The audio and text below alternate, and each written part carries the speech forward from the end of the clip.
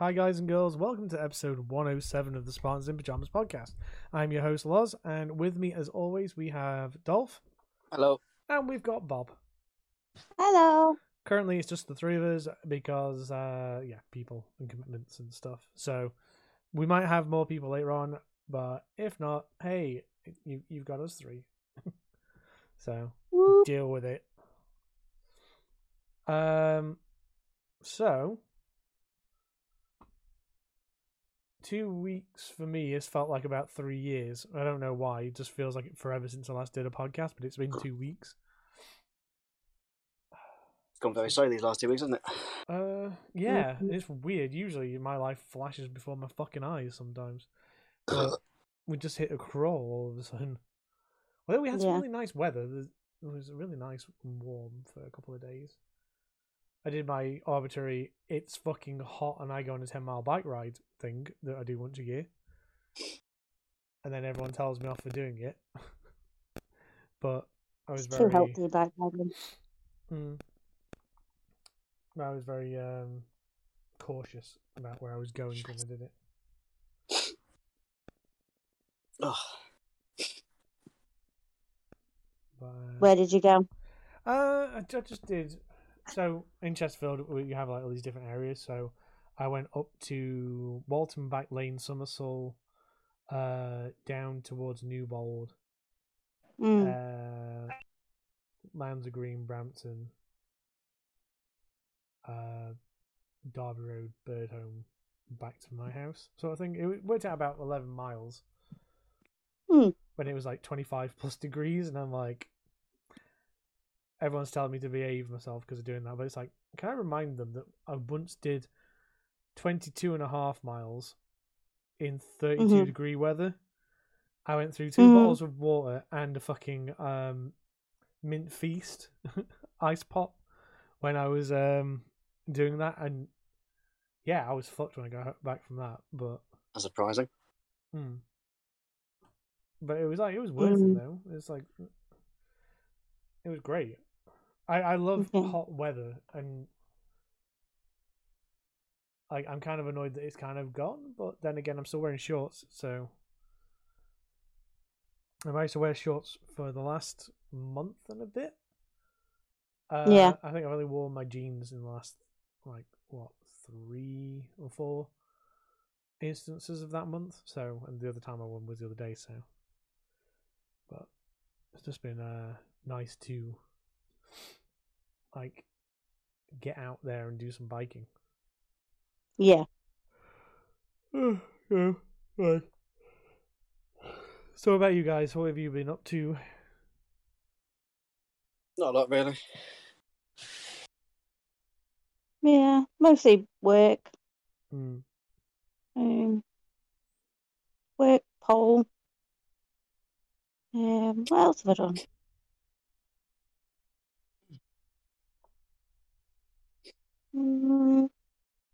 Managed to get my dad a free repair on his microwave. Yeah. Quite proud of that.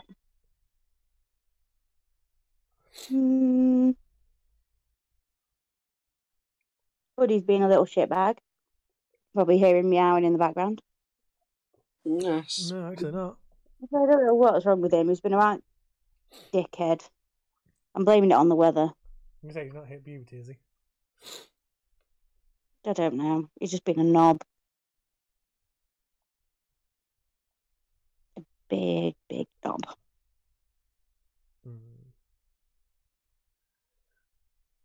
Well, with that catch up, shall we get into some topics? I'm just having a look at what the first topic would be. It would be the pissed off pensioner. Okay, so got to find the link first. I'm scrolling. So this is from AOL.co.uk because AOL still exists apparently. Although it says, but it's part of Yahoo as well. Okay, so it says pensioner drills holes in neighbour's wall as it encroaches by 2 inches. See, 2 inches is a lot. Don't let anyone tell you otherwise. A furious pensioner who claims his neighbours built a garden wall which encroaches 2 inches onto his land has launched a campaign to have it taken down by drilling holes and erecting signs outside his home. Ewan Taylor from Cardiff has accused the family next door of carrying out illegal building work after they built an extension to create more dining space. They removed the garden wall they previously shared and replaced it with a new one, which Taylor claims juts out into his own garden by 2 inches.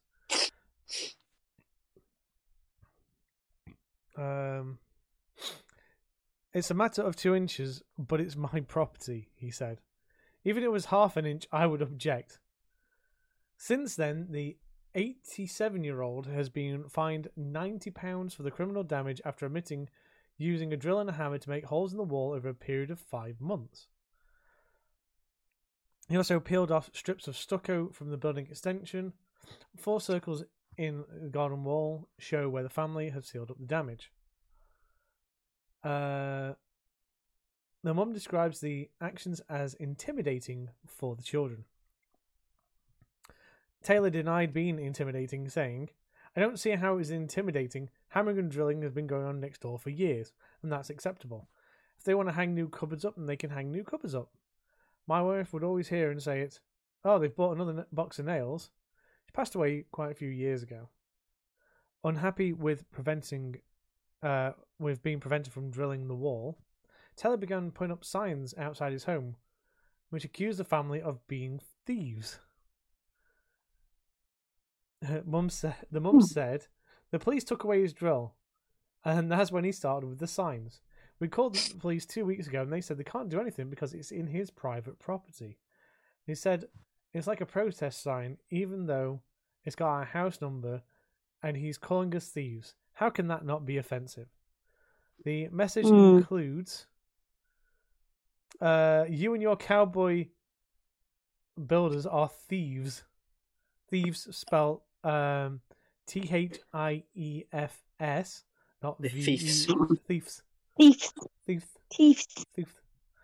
Other councils take down illegal ILLEGLE building work. Will they sue me? And do not like my signs, tell the council. Oh, it's you and your. Oh no, that's the correct. Your, okay, so you got that right, even though you spelt wrong. The neighbours are a married couple with 4 children aged between 8 and 20, and they deny any encroachment. The mum, 42, says, "I have no idea why he thinks it's in his property. It is distressing, especially for my children. They're embarrassed to go out when people ask questions about the signs. Since we moved in 20 years ago, he hasn't talked to us," said the mum. "We haven't had an argument or anything, and this is the first time there's been a confrontation." The pensioner said he was felt with no other choice but to drill holes after the council refused to intervene. One council officer wrote to Taylor that the extension did not need planning permission, and the boundary dispute is not are not planning matters. It would be a civil matter, he told Taylor. Taylor said he launched the protest because he cannot afford civil action. "I'm protesting that they've encroached on my property to extend their property, devaluing my property. I am a victim and I am penalised." When he asked if he tried to speak with the neighbours about his concerns, he said, "Oh no, how dare you talk to someone and tell them they've done something illegal? But I'll just drill holes in their wall, fuck it." The family said the police advised them they could launch several proceedings over the display, but have decided to go against it to avoid legal costs. A council spokesman said it was a civil matter between the two parties, adding, "We could only get involved if the signs were on the highway causing a destruction or have been put up without permission. So, in effect, fly posting, which is an offence under the Environmental Protection Act of 1990. Then it says South Wales police have been approached for comment, but there's nothing there. So I don't. It's weird, this one. It's like it's 2 inches of his land. So rather than say, "Hey, I think your thing has," Could you scoot your boundary back a little bit? yeah, Because you're on my land. or could you buy that part of land off me for like $1,000 or something? I'm down for 2 inches. Yeah. I mean, I think some people have paid for that before. That could be the podcast title as well, $1,000 for 2 inches.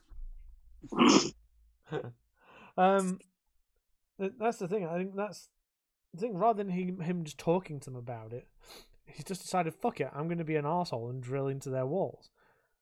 And then, like, the family won't talk to him either about it.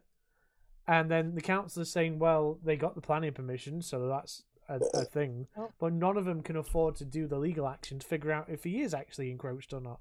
And that's what's really fucking weird. So he said, she said bullshit. And just this old fuck, because he's an old cantankerous fuck. He's 87. And he's just being a dickhead. Rather than just talk to them and come to some sort of agreement where they buy the land off him for a reasonable price, he's like, I'm going to drill holes in their walls. I'm going to be a dickhead. And it's like, it's not how you deal with problems like this. If they are being dicks to you after you've asked them nicely about it, then by all means, you can then be a dick back. But this was like, he preemptively just started being a prick. And that's not great at all. So Yeah. Moving on to the next one. Going from heated discussions to just heat in general. Yeah. Yeah. Well, I mean, it has been fucking hot the past couple of weeks. Was it not last? I think it was the Friday after last podcast. I think most of the UK was bathed in 30, 35 degrees. Yeah, the only place especially the south. Yeah, the south always gets it hot though. I think we were up to like 32, and you guys down south was as high as 35. I think Lala got 35. I think we got down to 32. I know. Up to 32. Sparky, on the other hand, up in Scotland, only got like 18 degrees. It was like, what the fuck? Lucky bitch. Yeah, it's like we're all melting, and she's like, I'm fucking cool. And it's like, fuck her. But no, I mean, like I said, I went cycling through that. Crazy. Mm-hmm. I was working that day at the theatre as well in the evening, and how the theatre's laid out the front is it's got massive like glass windows in the front of the foyer. Oh, it was like a fucking oven. It was like a greenhouse in there. Yeah. Well, in contrast, us behind our bar, we have like the room temperature gauge behind the bar. 27.5 degrees it was behind the bar while we were working, and it was busy. We had 2 fans blowing on us. We were drinking water, and it was just like, this is fucking ridiculous. It's the problem with fans though. They're only good short term. After a while, they start moving the hot air around. Yeah, hot air around. I mean, going like standing directly in the path of it was great, but it's like you couldn't always do that when there's a fucking rush on. You also get those punters who leave the doors open when you got the aircon on. Yeah, that doesn't really help the aircon, does it? Oh, we don't have aircon. We were like, we wouldn't mind aircon, but it's like that'd be a lot of money to put down. So we have aircon at our place, but people keep insisting on leaving the windows and the doors open because it's too fucking hot. And it's like, well, we got the aircon on for a reason to bring the temperature inside down. But if you're leaving the windows and doors open, it's not going to be any fucking point because you're bringing the hot air in. Yep. Well, yeah, it was just fucking hot. So yeah, I think that I mean, like I said, I love hot weather, but there is an optimal range between 20 and 25 degrees C is my preferred like hot heat. Anything after that is just like, okay, that can calm down now. Well, then again, it was like 16 degrees this morning, and I'm walking around in a hoodie and shorts and a t-shirt, so not exactly freezing. either. No.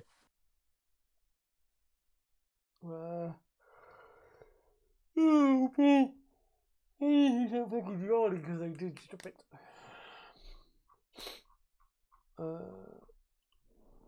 Well, yeah, it was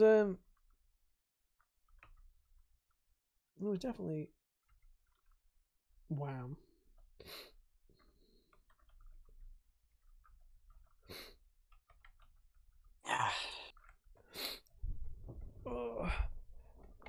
Yeah, this is where we get like Bob, because Bob disappeared between the first one and that. I imagine they'll come back and be like, "Fucking buddy, pulled the cable out." So we can always move the ones around as we need. But so we've got to skip the next two because both Bob and Lala still aren't. Well, Bob's dropped for some reason, and Lala's still not here just yet. Has Bob actually got a thing on this, or is it all? I think it's more. This next. I think her was the Love Island, wasn't it? So we'll come back to that as we need to. So next one, That's Not Milk. Go on then. So this is from NBCnews.com. Alaskan school thought students were getting milk for their breakfast. They was getting floor sealant instead. How? How the fuck do you fuck that up? Shortly after breakfast was served, children began complaining that the milk tasted bad and was burning their mouths and throats. A dozen elementary school-aged children consumed floor sealant that they believed was milk at a breakfast program in Alaska, school officials said on Wednesday. This was on June 16th. I'm just going to put this out as now. This isn't Alaska, so that's what America. They're getting sued to fuck for this. 100% getting sued to fuck. Children attending a care program at the Sititi Shangnax Glacier Valley Elementary School in Juneau were given the sealant Tuesday, the school district said in a statement. Shortly after breakfast was served at 8:45 a.m. by an outside company, NANA Management Services, children began complaining that the milk tasted bad and was burning their mouths and throats. School and company staff discovered that it was actually a floor sealant resembling liquid milk. Sorry. What does milk usually resemble? A ball semen? Yeah, but liquid milk. You got your fucking what does defense mode. Liquid milk? What does milk usually come in form of?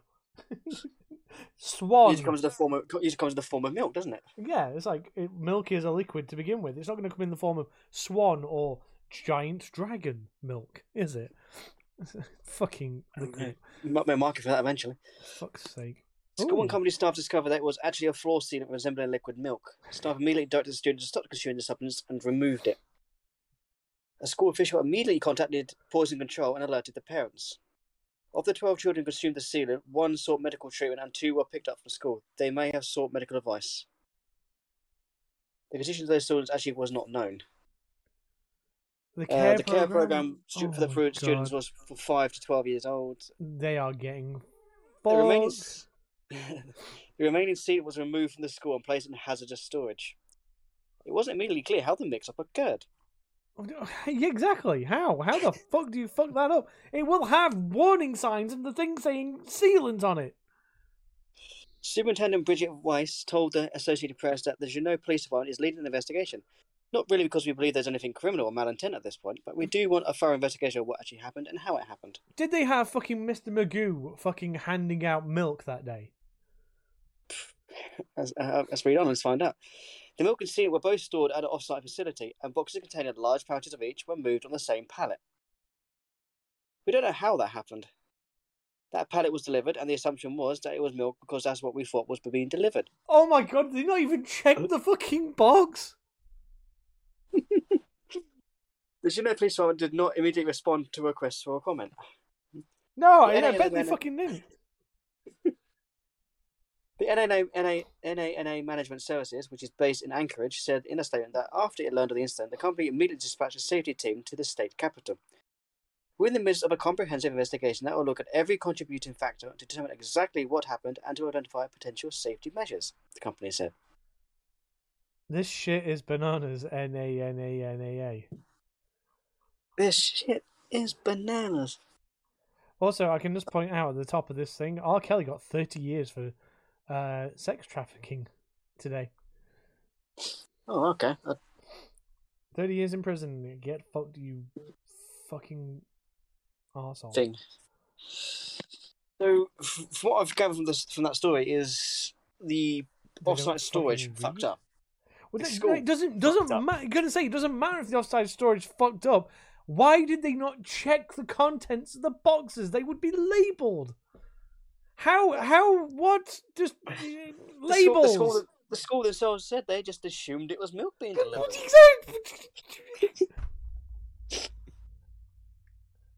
I'm gonna say it says floor sealant on it, but I'm pretty sure it's milk. Fuck it. Like I said, someone's getting sued. I think both the school and the fucking off-site facility. They are getting fucked without dinner. They are getting 100% fucked no dinner. That is, if it was my kid, holy shit. Shit will be hitting the fan, I think. Who lives in a pineapple under the sea? The fucking defense attorney that's going to sue your ass. Spongebob, no chance. Yes. Fucking yes. I think that's a better title than the other one. SpongeBob, no chance. There we go. I'm writing that one down.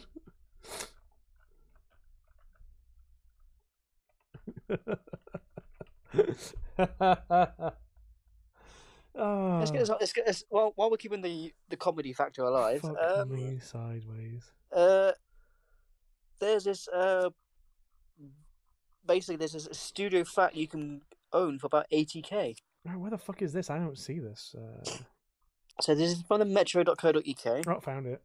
Studio flat with 179 square feet of space and the bed wedged into your kitchen could be yours for about 80,000. Well, because, we need too lazy to get up some days. You can cook your pizza. Well, I'm sorry, I've just seen the fucking picture. This is great. It says, you lucky house hunters. Right now, there's a rather special property on the market as far as more affordable prices that we're used to. This special property, which sits in Reading, is a studio flat offering just 179 square feet of space. The bed is in the kitchen, where it's wedged into a little alcove, and we're afraid there's no separate living space for your sofa. This means that your relaxation time may need to happen in your bed. But be careful not to smack your head on the sloped ceiling while you're there. The studio is on the market via Romans Auctions and has a starting price of about 80,000, far less than you would typically pay for a home in London. But for a bargain price, you'll just have to make some sacrifices, such as getting up and being able to walk around your kitchen without seeing your bed. Side note, you need to make sure your bed is made at all times, just in case someone comes over. You can't hide the mess behind a door because there is no door. Along with the open plan kitchen sleeping area, there's also a bathroom with a shower. Oh, dude, the diagram. That is fucking tiny. Kitchen, bedroom, hall. You literally walk through the main door, take a left into the shitter shower, because there's no bath, walk into the kitchen common bedroom, and that's it. That is it. £80,000 gets you that. The Zoopla listing notes that the leasehold property is in good condition, as in is being sold vacant to cash buyers only. And yeah, because they don't want to have to fucking get a mortgage on that and lose, and have to go back. Well, if it's cash in hand, you can't change your mind, is it? Exactly. Really? It sits on the top floor of a residential development that's close to Reading Town Centre and University. The estate agent recommends renting the place out once you've bought it, which isn't a bad shout. Just make sure your potential tenants have no issue with their beds smelling like whatever food they cook. So if you're smoking kippers, you're fucked for a few weeks. Oh yeah, you're fucked for a few weeks. Oh, can you imagine though? You cook bacon in there, and all you can smell when you go to bed for the next couple of days is. I mean, bacon. I'd rather take the smell of bacon than fucking smoked kippers. Do you know what? This is the thing that I like the most about this. You can just put a curtain up, and then the bed disappears. But there's no sofa. Yeah. There's no sofa. It doesn't like there's any room for a TV or anything. I can't see any plugs in this either. It's like, this would literally be... Oh my god, and there's a fucking Velux fucking window right above the bed as well. So if you don't have blinds on that, every time the sun gets to a certain level in the day, you are fucking blinded by the light. It's egregious. This is horrible. This is like, it reminds me of those Japanese like houses they do. Those like little apartments they rent to students, and they are literally have like Some of them are literally like it's a toilet and a bed. So you want food, you go and cook in the communal area. So essentially, it's a boilet. It's weird. It's like I've seen videos of them, and they're really cool. And it's like I could never live in those because I don't have enough room. It's like those small, highly energy efficient homes you see, like in little cube boxes kind of thing, where you've got like a bed, a bathroom, a toilet, all in a space of about 180 cubic feet. Yeah, but this is like 179 foot square feet. Yeah. So that's like it's a little one. Actually, I can tell you the dimensions. It's 18.8 feet long by 4'11". You can touch both walls when you're walking down. You could never lay down in that room in that apartment. Not if you go in horizontally. No. Yeah, you cannot lay. You can put your feet against each wall and just sit there. There's no way you get comfy if you were. You couldn't have anyone over. It's like, oh yeah, you're gonna stay at mine tonight. Like, fuck no. So why? It's like I'm trying to see the dimensions for the bathroom. Shower. It's really fucking tiny. I can't read what that says. Hang on. I can open new image in new tab. Oh fuck! I can't zoom in on it. Oh, I got it. Hang on. Oh no, wait. Element? Nope. No. Fuck. That's not happening. I was going through all the fucking pictures. I think it's. Fuck off phone. Right. I'm trying to zoom in and it keeps going no. Yeah, I'm saving image to my desktop so I can do it this way. Open in Paint. Where's the fucking zoom? Oh my god! No, you cannot read it. It's that fucking distorted.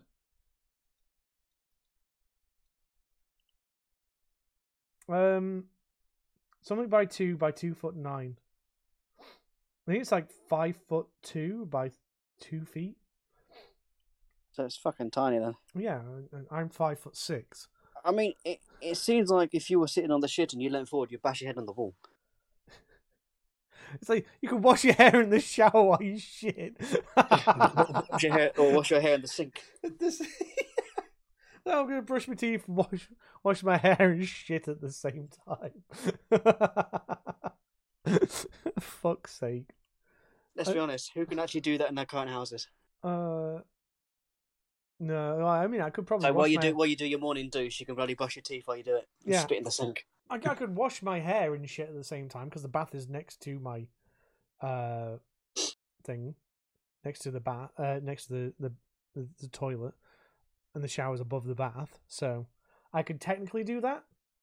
It'd have to be side saddle on the shitter to do it, but I could do that.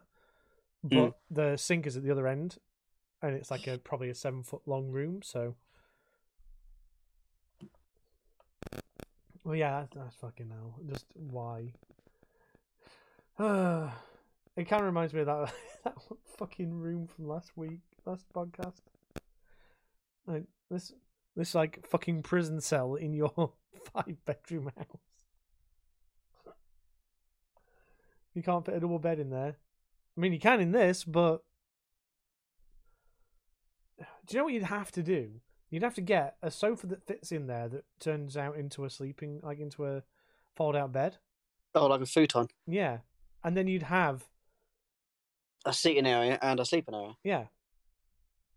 See, you could be an entrepreneur here. You could be a what the fuck they call it in these days?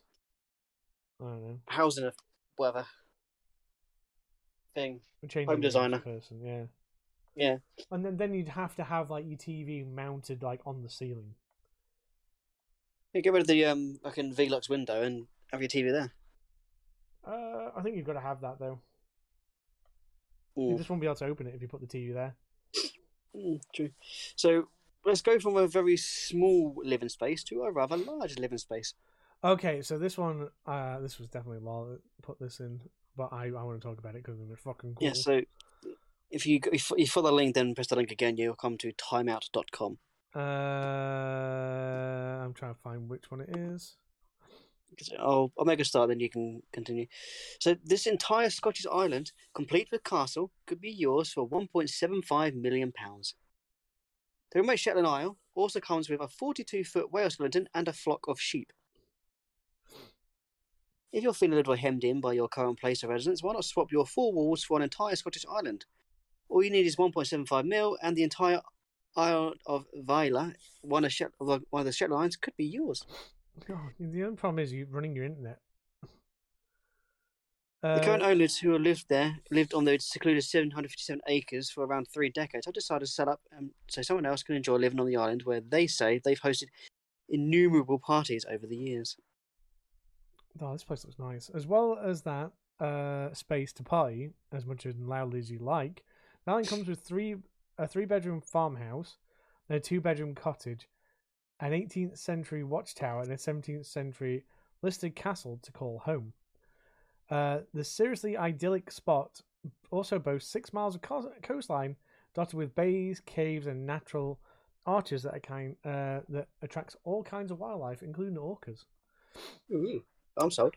Talking of animals, if you buy Viola, you also are taking on a flock of around 200 Shetland ewes and becoming the custodian of a 42-foot sperm whale skeleton which beached on the island around 20 years ago. A move here is likely to be a big culture shock for the majority of us. We're talking really, really remote existence, like 0 chance of ever getting a Deliveroo. Off the north coast of Scotland, the Shetland Islands are the UK's most northern point, sitting between the Faroe Islands and Norway. The island of Vala is a 10-minute boat ride from the main Shetland island. But that's probably a fair price to pay for having your own incredible private island to call home. So this was the other thing. It's like we could either have a Wales castle in the middle of a city with like a 30-bedroom fucking block of flats on it, or you can have an island for like 250k more with a castle, a 3-bedroom farmhouse, a 2-bedroom cottage, a watchtower which probably would host somebody there. The only thing is, it's like, how would you power all this shit? How would you get internet to all this shit? Because that would be the thing. Solar power. Well, I don't know, how would we do it? Welcome back, Bob, by the way. Hello, thank you.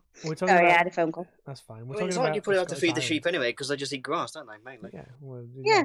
You just need either solar power or water power. I'm sure it'd work. If it's an island, it's got to be surrounded by water. It is. Yeah. We just need like a really good internet connection if we move there as the Spartans. But it's only a 10-minute boat ride from the main Shetland island. So us going to the shops will be about what, half an hour? Just grab a boat, go over. I'm going to the shops and back in an hour. Anyone wants anything? Fucking cornetto, mate. I'd rather have an island than a village.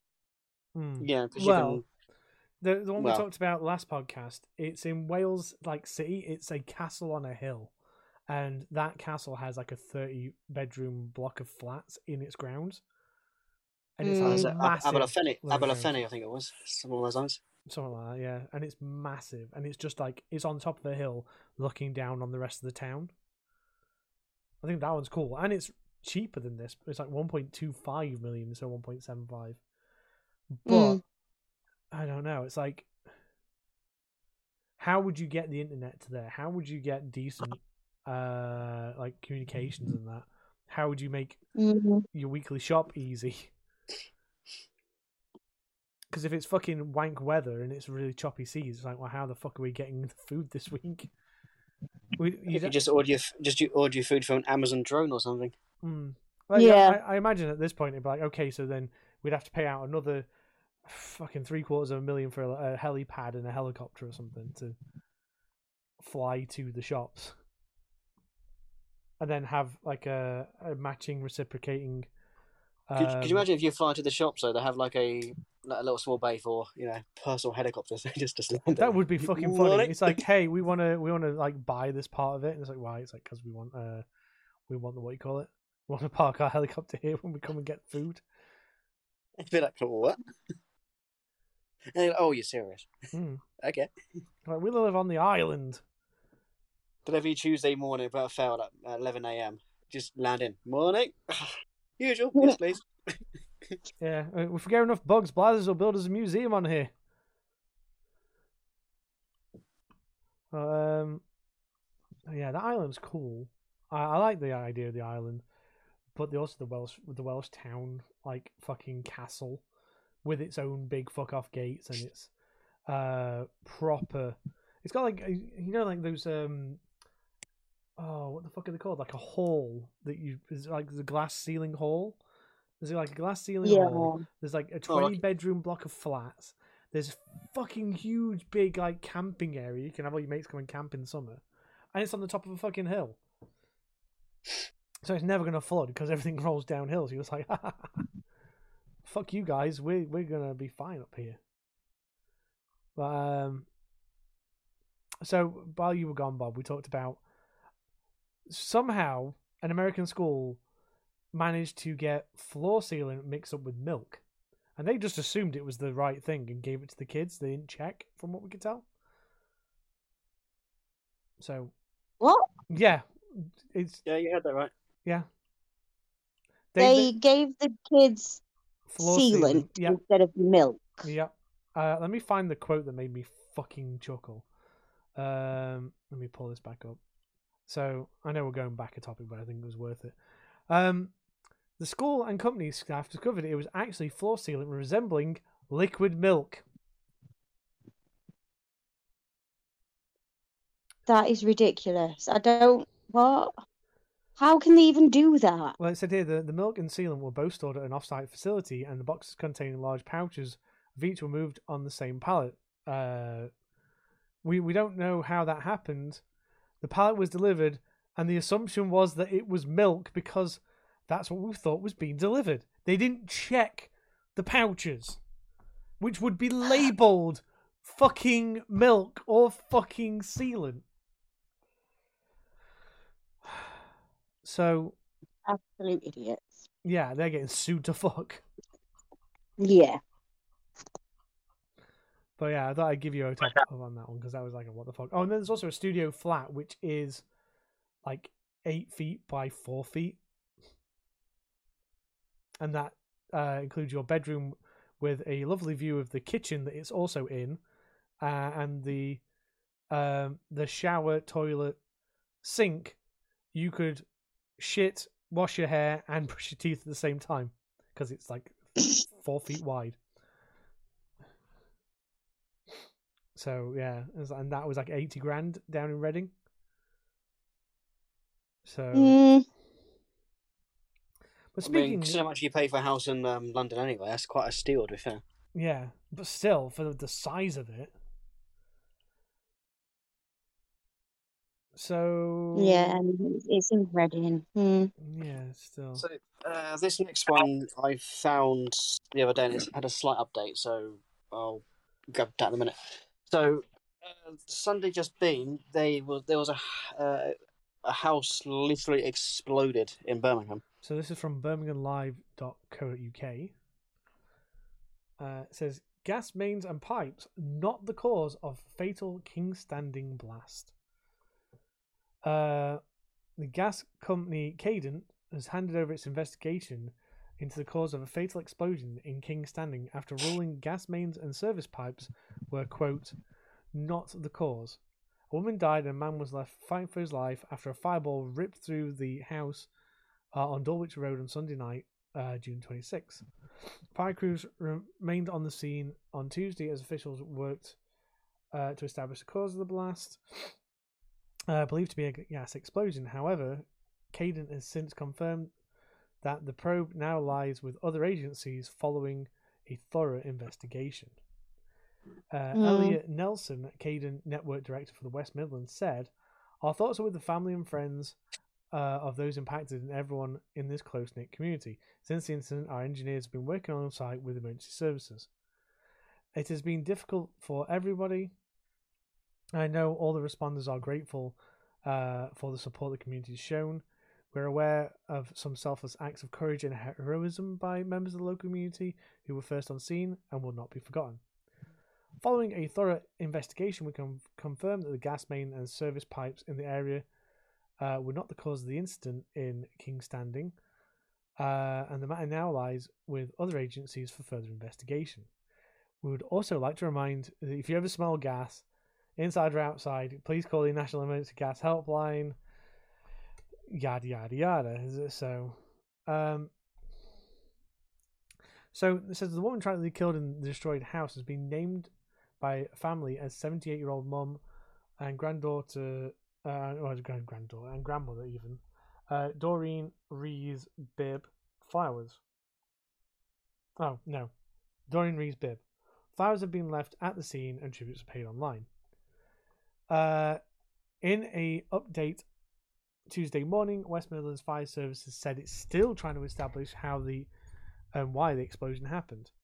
With some families evacuated from nearby homes on Sunday night, they have been able to return. However, 8 properties remain empty, either due to damage from the blast or due to them still being without gas. A fire service spokesman said, "Our thoughts and sympathy remain with everyone affected by the incident. We are grateful to members of the local community for their ongoing support and understand while our work at the scene continues." Investigators from West Midlands Fire Service are working closely with West Midlands Police and gas specialists to try and establish why the explosion happened. Members of our technical rescue unit continue to monitor the stability of neighbouring structures to ensure the work can be carried out safely. They will be carefully excavating areas in the remains of the house so parts of its gas supply can be accessed and examined. This work needs to be carried out safely, slowly and methodically. As a result, we expect to remain at the scene throughout today, Tuesday. 100-metre cordon is still in place and a section of Dulwich Road is closed. Some residents have been able to return to their homes within the cordon. However, this has not been possible. There are 8 properties which were either damaged by an explosion or are still without gas. East Midlands Police confirmed they were continuing to support fire service colleagues to determine the cause of the blast. A spokesperson for the West Midlands Police said, "We are continuing to support the fire service as investigators look into the explosion at the house at King's Standing. As they have said, this will take some time as the safety of the investigators is paramount due to the instability of the properties. Our thoughts remain with families, friends, and the man who remains in hospital in critical but stable condition in hospital." Why did you say that twice? And the woman who sadly lost her life. Our specialist family liaison officers are supporting her family at this very distressing time. Formal identification is yet to be established, although it's likely to take some time. Didn't they say who it was, though, earlier on in the report? Mm-hmm. Okay. Several families remain in temporary accommodation due to the damage to adjoining properties, and support from the community is overwhelming and heartwarming. Our local neighbourhood policing team are on hand to assist, so please talk to them if you ever need them. So they say it definitely wasn't nothing to do with the Cadent gas people, but after a little digging on Twitter, because this is where I actually found the story, I may have an idea where or who was responsible. Go on. Posting the podcast now. Give me a sec. So the house, which was unfortunately engulfed in flames, was on the market for a housing site on the 4th of April. Now, if you look at the second picture, it's been highlighted under the key features. Boiler requires repair/replacement. So, yeah. So who's at fault there? That's probably the property owners on that one. But if they bought it and they was told it needed repairs and they put in a call to get repairs and they've been pushed off for whatever reason, then that would be down to the repair people, wouldn't it? Though that house is, if you look at the side by side, even the little walkway between the houses is gone. Yep. Fuck. Yeah, that got fucked. Absolutely fucked. It's gone. It's literally like someone's just it's just just been. I can't describe how it looks. To be fair, it's literally just like it's just been erased. It looks like a bomb's hit it, literally like a bomb has hit it. And it's fucked up the house next door. It's on a terrace. The house on the left is remarkably undamaged, to be fair. Well, that indicates the explosion was forced out to the right. Yeah, so the house on the right is taken significant damage. The one in the end seems to be relatively damage free. But the explosion where the house where the explosion happened is just not there. It's just rubble. That would indicate that if it is to do with the boiler would be on the right side of the building. Yeah, on the foundation wall. Yeah, so that would have blasted outwards. And it's gone into the house that's been like fucked at the side of it. And the one that doesn't look so fucked is the luckier one, even though that is still quite fucked. So if you look at the second picture from the bird's eye view, you can see it's like a train's gone for it. To be fair, yeah, or a bulldozer. Just like it's a very strategic bulldozer. It's gone literally straight through the house. Because the adjoining wall for the now end terrace. Which is an end terrace now. The detached house. It's literally detached. Yeah. Yeah, that is relatively intact. It's the roof that's all fucked. So that will now become a detached house. They'll have to make that detached. They can't build anything in between there again, or I don't know why they would, to be honest. And then the mid terrace one that was now an end terrace. I mean, even if they cleared all the debris away, I don't reckon they could really build another house in the plot. It's just. They could, but it'd be too much work. To be fair, the cost of dealing with the rubble and the aftermath, and then relaying down the new water, probably gas and electricity and cable lines will just be too. Not it just won't be. Well, I mean, the infrastructure is still there technically. It's just no, it's still there. Yeah, they just either have to completely cap it off and make it inaccessible, or they would have to rebuild on that and like repair them, and it's probably cheaper to repair it than cap it off. Yeah, still though, that's a good couple of year job out that is if they want to rebuild it. Exactly, easily. We have a Larlet typing. Oh, it might be a not make it at this point. Depends how tired Larlet is. Don't know if I can. Okay. Yeah, that's fine. Okay, we'll save Alalets for next week.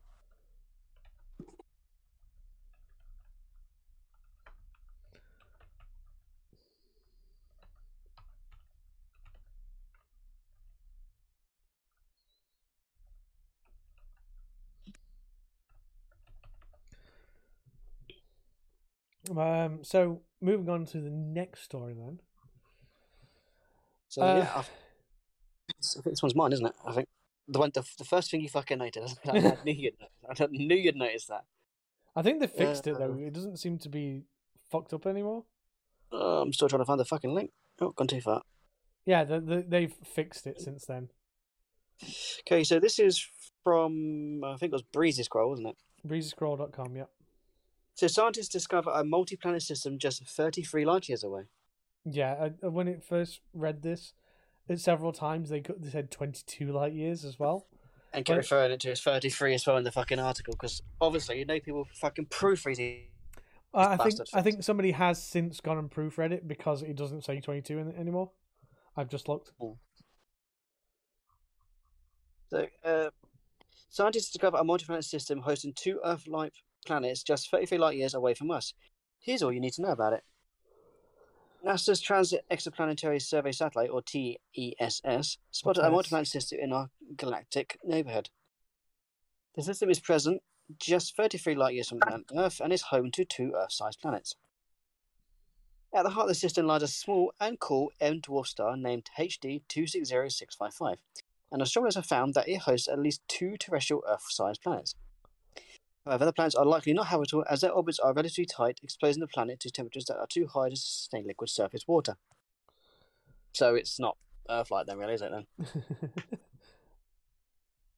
The inner planet, dubbed HD 260655b, orbits the star every 2.8 days, and it's about 1.2 times as big as Earth.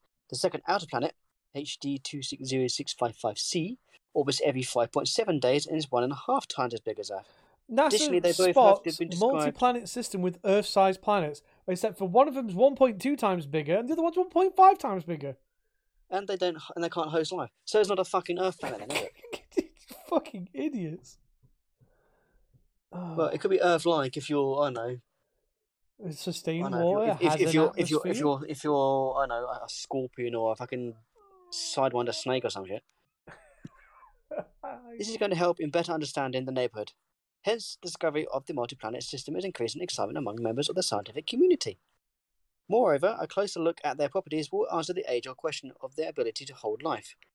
The team is going to present their findings at a meeting of the American Astronomy Society of Pasadena in California. They just fucking said that it was unlikely to hold life because it couldn't survive water. Both planets in the system are each considered among the best targets for atmospheric study because of the brightness of their star, said Michelle Kunimoto, a member of the research team. Kunimoto is a postdoc at MIT's Kavli Institute of Astrophysics and Space Research. I'm so glad you said this because I would have said Kunimoto is a podcast at MIT. Yeah, I know. She might be. Is there a volatile-rich atmosphere around these planets? And are there signs of water or carbon-based species? These planets are fantastic test beds for those explorations. But it's going to take 33 years at the speed of light to get there. And we haven't got faster than light travel or light speed travel. I think the fastest we got at the moment is fucking RCS or pulse drive, I think. Or pulse engines. There is ion drive, but it's very infancy in how it works. So that's one thing Kerbal Space Program's got right then. Yeah. Ion drive. It's just, you can get there. They're going to get there very, very slowly. Well, ion drive works on the principle of continuous acceleration. It keeps pushing the thing till it gets to a fast enough speed, but it ramps up over time. Yeah, but then again, you'll need the same amount of time to slow down again before you hit something. Yeah. Because Newton's first law, an object of motion stays in motion unless it is acted upon an outside force. Yep. So in other words, you're going to keep going until you hit something. Yeah. I mean, if you're on a spaceship and you can't slow down enough, you're going to be ruining someone's day at some point. Yeah. Definitely ruining your own trousers before you fucking get there anyway. What was that streak? Nice. Well, that was what was left of what was in my trousers. It's not a comet or a meteor. So that's a quick, nice little short one. So moving on, this is from Reuters.com. So we touched on, was it last podcast, about Internet Explorer? Yep, it was fucking done. Yeah, the number one browser and download another browser. Yeah. So Internet Explorer Greystone goes viral in South Korea. So install for Jung Ki-young, a South Korean software engineer, Microsoft calls MSFT.io, decision to retire his Internet Explorer web browser marks the end of a quarter-century love-hate relationship with the tech. To commemorate his demise, he spent a month and 430,000 won, or $330, which will be about £280, I think, off my head. About 300 quid-ish. Yeah. Designing and ordering a headstone with Internet Explorer's E logo and the epitaph. He was a good tool to download other browsers. After the memorial went on show at a cafe run by his brother in the southern city of Gyeongju, a photo of the tombstone went viral. Microsoft scaled down support for once the omnipresent Internet Explorer on Wednesday after a 27-year run to focus on its faster browser, Microsoft Edge. Jung said the memorial showed his mixed feelings for the older software, which had played such a big part in his working life. It was a pain in the ass, but I would call it a love-hate relationship because Explorer itself once dominated an era. Yeah, he said he found it took him longer to make sure his websites and online apps worked with Internet Explorer than he did with other browsers. As customers kept asking him to make sure their websites looked good in Explorer, which made the default browser in South Korea government offices and many banks for years. Launched in 1995, Explorer became the world's leading browser for more than a decade as it was bundled with Microsoft Windows operating system that came pre-installed in billions of computers. But it started losing out to Google's Chrome in the late 2000s and became a subject of countless internet memes, with some developers suggesting it was sluggish compared with its rivals. Jung said he meant to give people a laugh with the Greystone, but he was still surprised about how far the joke went online. There's another reason for me to thank the Explorer. It has now allowed me to make a world-class joke. I regret that it's gone, but won't miss it. So his retirement, to me, is a good death. So $1 is 1,292.2601. What? That's how much one did he spend eventually? Initially, 430,001. Yeah, about $330 or £300. Yeah. I mean, that's about the standard price for a headstone, to be fair. But for a standard headstone, anyway. $1 is 1,292.26001. One or one? One. WON. One. Yeah. That's mind-boggling. They're working in fucking decimals for their money. Yep. Jesus Christ. So, this pushes us into gaming territory now. Yeah, slowly, little push.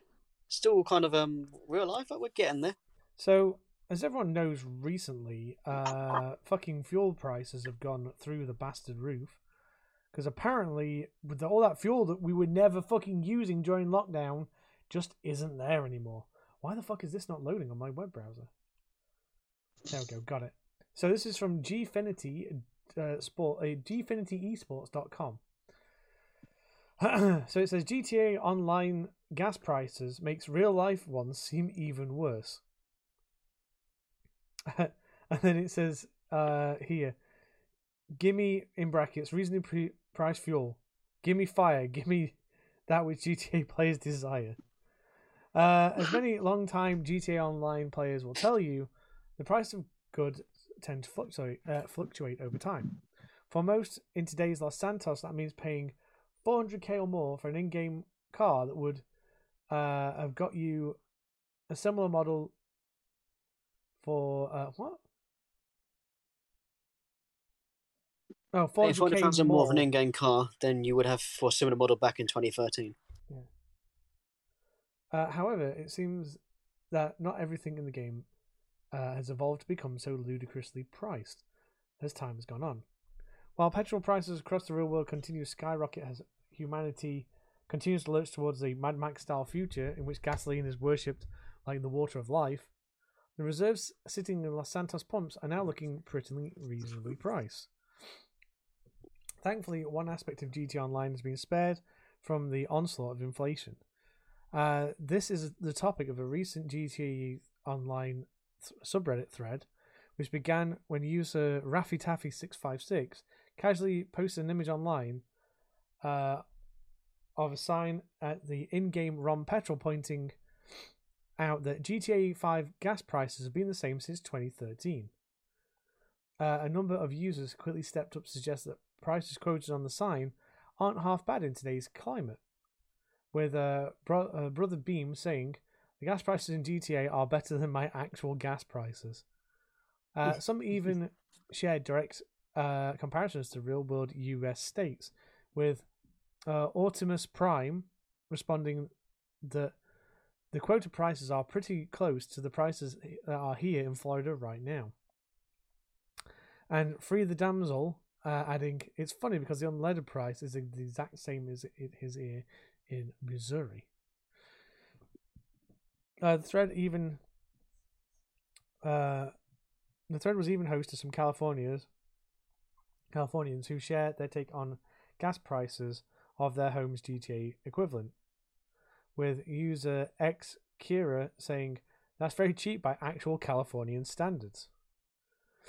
Meanwhile, user Bazja wondered why the Performance Premium petrol in GTA is seemingly cheaper than Performance Plus petrol. Then again, maybe thinking too hard about GTA's petrol prices isn't too wise, as user Caboodles of Canoodles points out, the really crazy thing is the way that the time passes in game. Those prices have been the same for over 200 years. So try not to think about that next time you drive past the petrol station in GTA Online. Because, you know. But it is funny that, like, they were quite high priced, I remember that, playing through the game. And then now they're not so high priced. It's ridiculous, though, isn't it? I'm trying to think. Was it only like $4 or $5 a gallon or something like that? Hang on, let me. GT Online gas prices.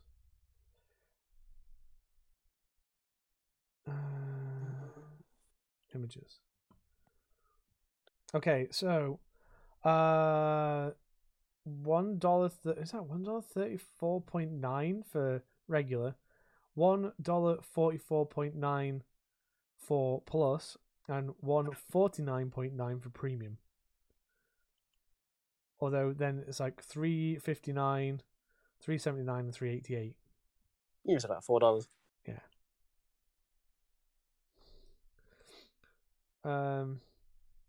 Yeah, $4.69, $4.69, $4.79, $4.89. So, yeah, considering like how ridiculous the petrol like prices are at the moment, it's daft. Considering the last time it went this high, I think every government in the world just stop it, and then the prices went back down again. But people haven't gone around to saying that yet. So no, we're having to deal with all this, and people are cringing to fuck about it. It's ridiculous. Like, I put £25 worth of petrol in my car. Usually, that fills it like 3/4 of the way up. Mm-hmm. It only filled it halfway up. And I've not got a big car. No. I know one of my friends, because her son is special needs, she has to have a special car. And she puts £40 a week in just to fill it. Mm-hmm. That was before the prices went up. It's like 60 or 70 quid now she has to put in. So it's ridiculous. It just shows that petrol's got about 50%, doesn't it? Yeah. I Give or take. So here's me being a smart fuck going, I cycle everywhere. It's like, my prices don't go up. Only my electricity bill on my on charging my fucking battery on the e-bike. Well, Scottish Power decided to increase my gas and electric, which is fair enough. You expect a bit of an increase. They doubled it. That's fucking stupid. So before I was paying £70. Bearing in mind, I'm out pretty much all day at work. I don't really have my heating on that much because I'm always stupidly hot anyway. So before I was paying £70 for both. So now it's £135. It's almost fucking doubled. Well, it is fucking doubled almost, yeah. It's like 95% it's only 135 because I managed to get them down to that from 140. They're still fucking ridiculous, though. Why do they need to double it? Yeah. Exactly. It's like, no, fuck off. You're not doubling my bill. Yeah, and all these only energy providers are apparently make all going green, and it's going to be cheaper and cost effective. So where's the fucking savings? Yeah, it's like, hey, if you have such a fucking problem giving me electricity and that and having to double the prices, come and fit fucking solar panels on my roof, and I will fucking take the discount there. I give you permission to fuck my house up to make my bills cheaper. I don't understand why it wouldn't be so bad if there was somebody else living here as well. Yeah. But there isn't. I've got one single income for all of my bills. I don't get any benefits. I don't get any housing help. The only thing I get money off is my council tax, and that's only, 25%? Yeah. For single person's allowance. That is the only thing that I get money off of. Everything else has to come out of my wages. Yep. What is it? I pay £80 a month for my electricity, and luckily it's not gone up yet. And that I think if they doubled that, I'd be like, you can fuck yourself. I'm paying £20 a week still. You can fuck off. Yeah. Take me to Well, court. I said that to the woman like on like the virtual chat thing, and I said to her, "Well, what do you expect me to do? My account wasn't in debt with you until you increased the prices. Yeah. So surely that tells you something that my account was in credit, and then you increased my prices, and now it's gone into debt. Do the math." There's got to be clauses in your contracts when you sign with these companies that don't allow you to fucking exorbitantly increase prices while you're under contract. Well, this is the thing. I didn't actually exercise power. I got moved on to them because the company that I was with went into administration.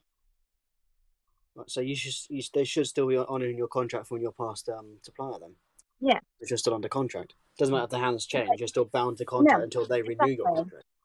Exactly, and I haven't signed a contract with them. So you're not legally bound to so you'll still be bound by the terms of your old contract then? Yeah.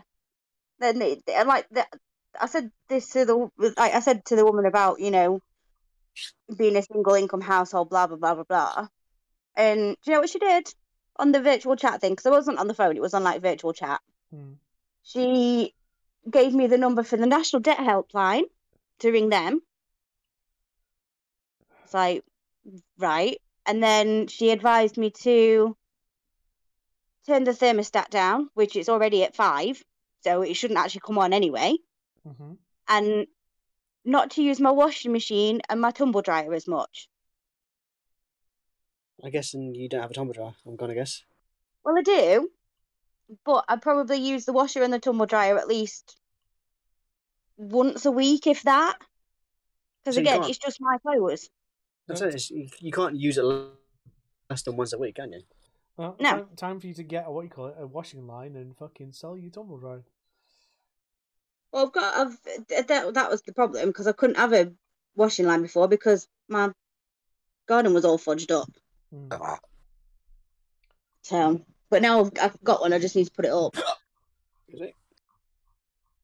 So, but yeah, I was just like, well, how helpful is that? You give me the number for the National Debt Helpline and tell me not to wash my clothes and turn my heating off. That's very helpful. Yeah, it's like, oh, thanks. I've screenshotted all of the chat. Yeah, I'd go to Ofcom or whatever the fuck it is, the regulators, and be like, this is fucking ridiculous. Yeah. Because it is. They are monopolising, and then they're going to wonder why there's going to be so many people defaulting on their bills, and then like, we can't afford to pay you. It's stupid. But fuck them. Right, I'm not going to do the next one because I think that was the Larlet one. Yeah, because you wanted to talk about that. So between me and you, we'll work on the next one then, which... Right. I got a fancy link, yeah? Yeah. So it was a tweet that I saw, and it's all... I think this is all confirmed that they're doing this. Now, the person who posted it on Twitter is not very happy that this is happening. So they confirmed that they're going to be working on like mod support and campaign collectibles through Steam Workshop on PC, which is pretty cool. But then they also posted as well, said we are initially exploring potential new feature for the future in the form of purchasable Spartan points. It is prudent to note here we are happy with the current system of how players earn Spartan points by completing challenges and leveling up through play. This would be optional, additive alternative for players who might find the vast scope of content to be an intimidating amount of playtime and want to get ahead on or skip the grind, or maybe want to grab specific items they want. In brackets, we all have our favourites. With interest of transparency, we dedicate a passion of community. We wanted to inform you that exploration in advance and provide assurance that purchasable Spartan points would be an additive feature. We will have more information in the future. Now, people are getting a bit pissed off about this, but people also asked about this. Can we get some? because it's fucking what do you call it?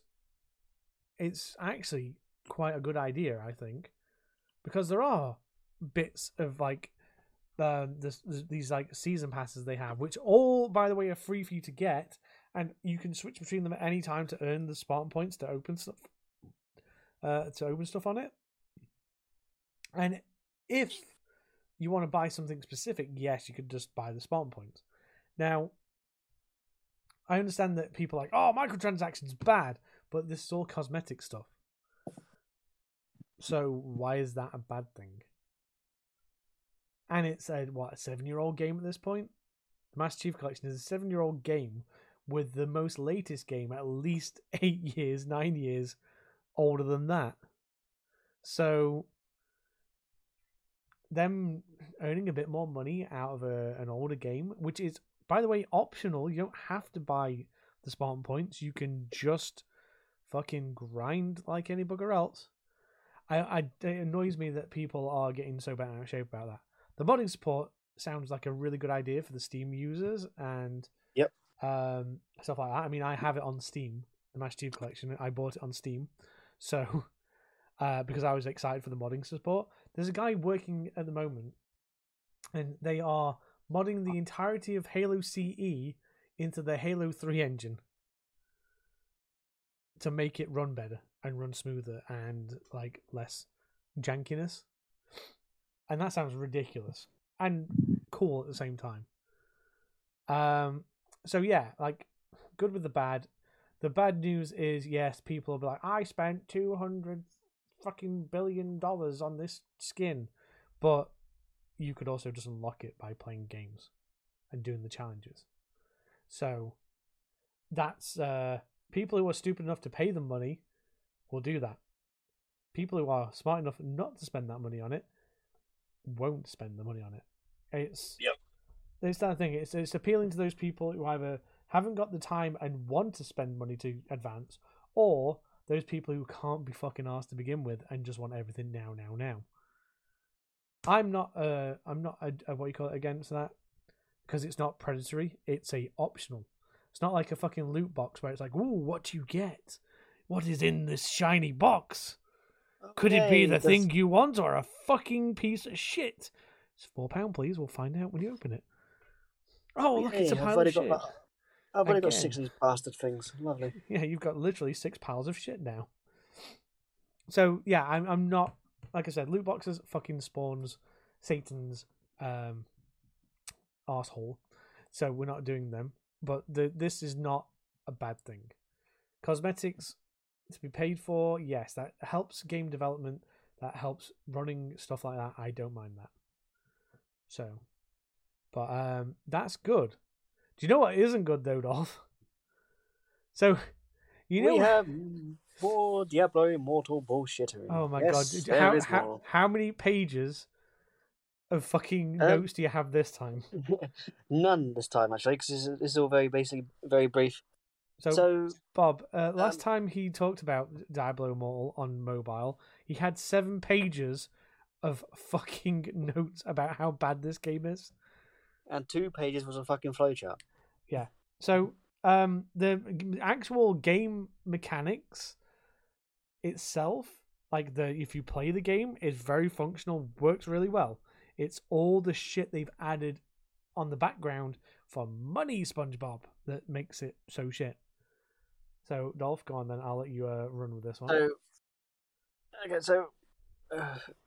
So let's get the first one. This actually isn't related in any way to the predatory mechanics behind it, but Diablo Immortal is reportedly banned in China over a politically sensitive tweet. Oh dear. So this is from sportskida.com. Diablo Immortal, the latest iteration of the long-running series, has run into multiple points of criticism, ranging from its progression system to its focus on microtransactions. The free-to-play massively multiplayer online action RPG, or MOARPG, game's issues have further compounded as its release into China's market has been delayed, with rumours stating that the game may have been banned altogether. A Spongebob review of the Diablo Immortal mentioned that the game was a well-made experience that was a worthy entry to the Diablo franchise, bollocks, trapped within an excruciating microtransaction system that affects progression, in which it fucking does. Yeah, I mean, it is well made. Yes, you've got to give them that. For a mobile game, it's well made, and it does exactly what you would expect it to do. But the game currently holds an abysmal 0.3 user score on its Metacritic page. News of the delayed entry into the Chinese market is an added headache for the developers. A politically sensitive tweet may have landed Diablo Immortal in hot soup regarding its release in China, as opposed to hot water. According to a Reuters report, gaming giant NetEase was set to release the title last week, but decided to delay it, citing the need for improvements and a conduction of multiple optimization adjustments. This was followed by the game's official Weibo account being banned from making posts.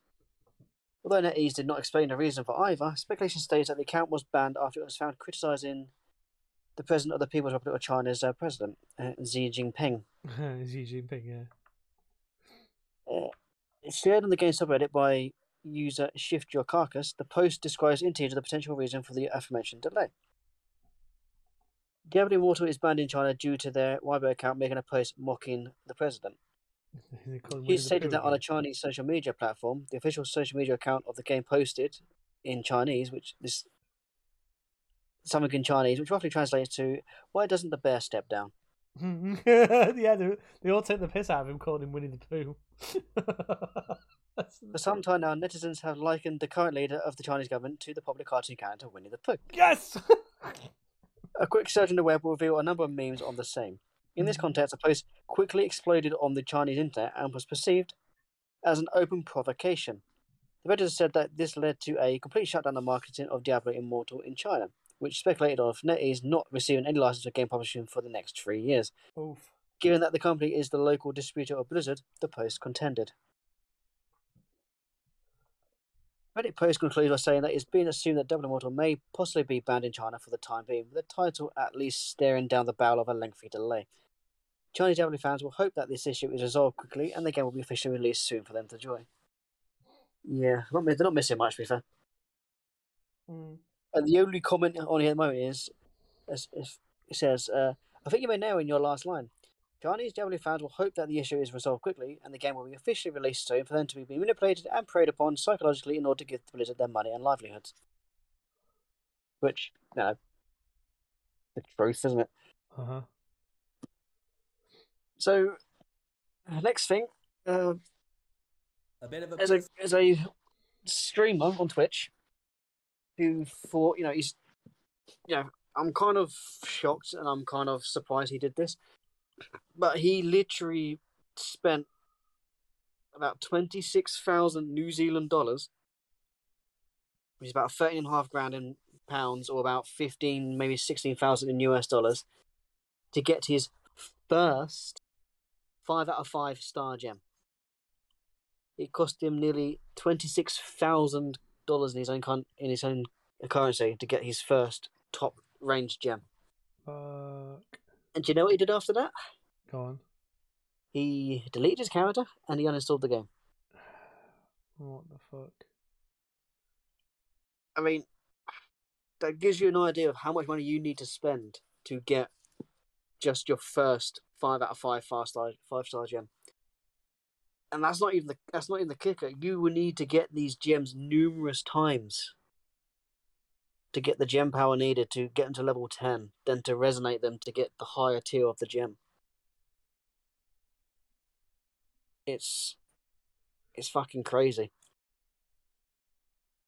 You're talking maybe 5, maybe even 10 copies of the same gem to level it up to the next level. So you're talking, I don't know, 200,000 to 300,000 just to get your fucking gem up to max.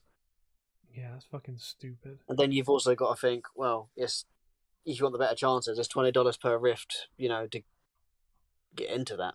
And then you got to pray to RNG, you get good RNG. It's just, this game is all kinds of predator. Mm-hmm. It's You guys have mobile phones, right?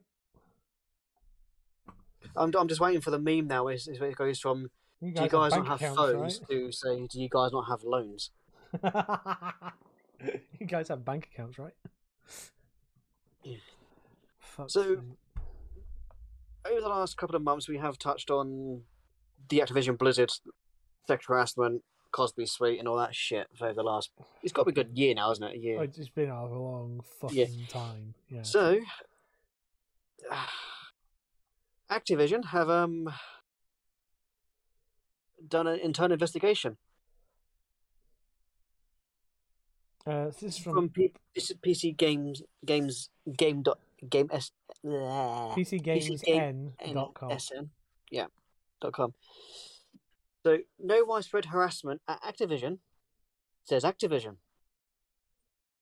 Following a series of lawsuits and claims of misconduct, an internal investigation by Activision concludes there is no widespread harassment at Activision. Fuck's sake.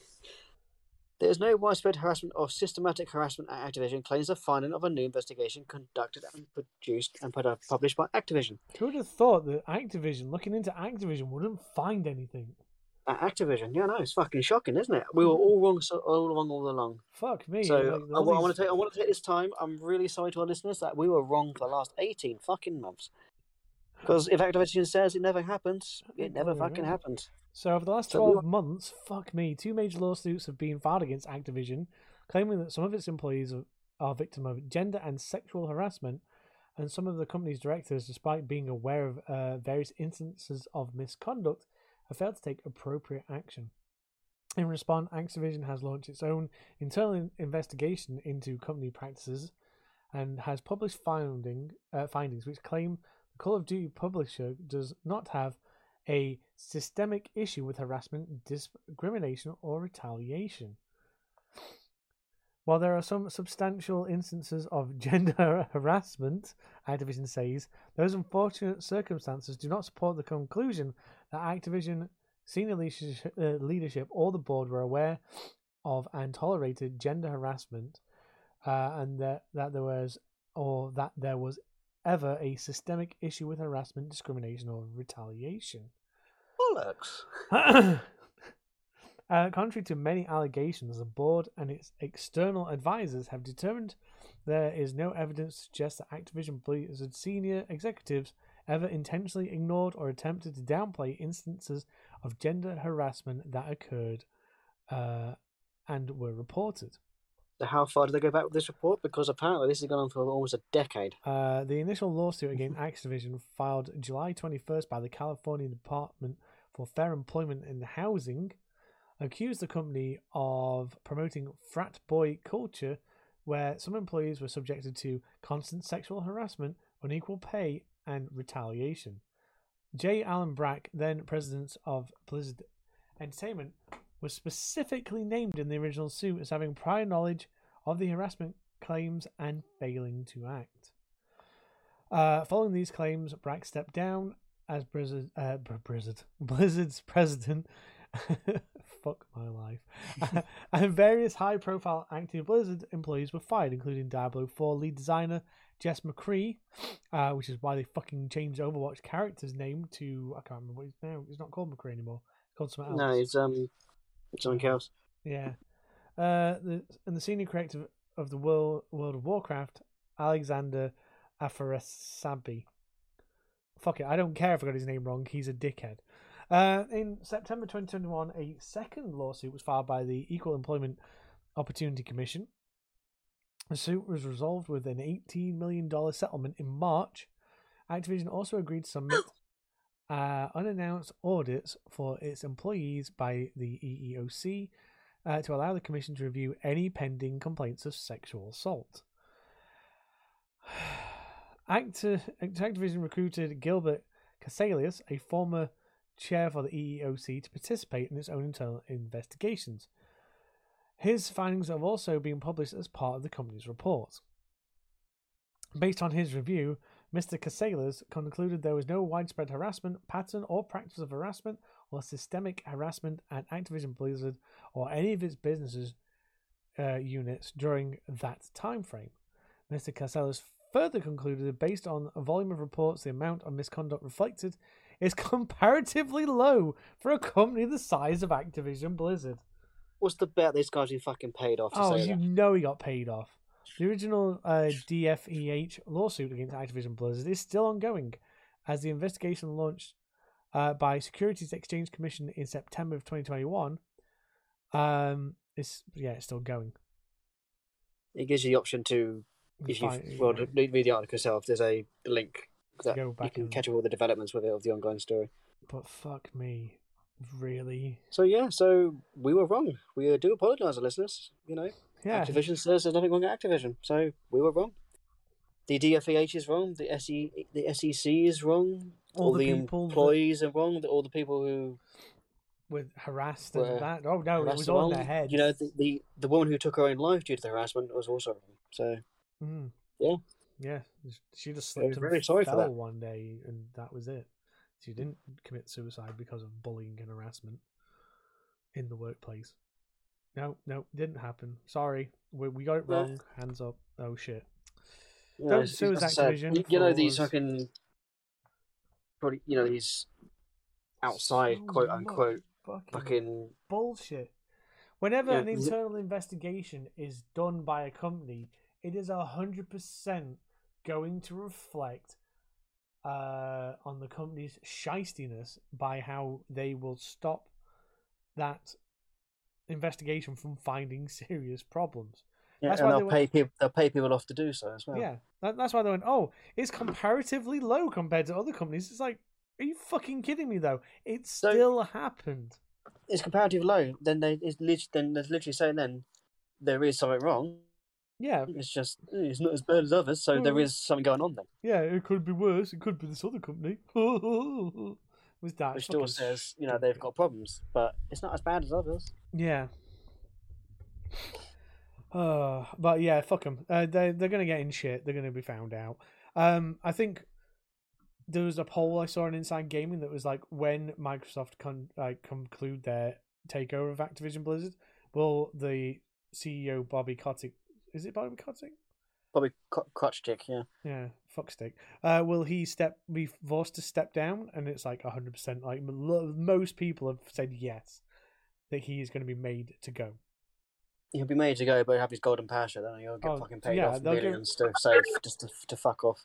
Yeah, he's getting a golden handshake and told to fuck off and not come back. That's that'll happen. Well, maybe he doesn't though, because he's like, well, yeah, you've not run this company properly with all these harassment claims. You're not getting fuck all, mate. Sorry, it depends how much Microsoft want to deal with him. Because I mean, once they own the company, they can be like, you fucking violated our rules. Fuck you.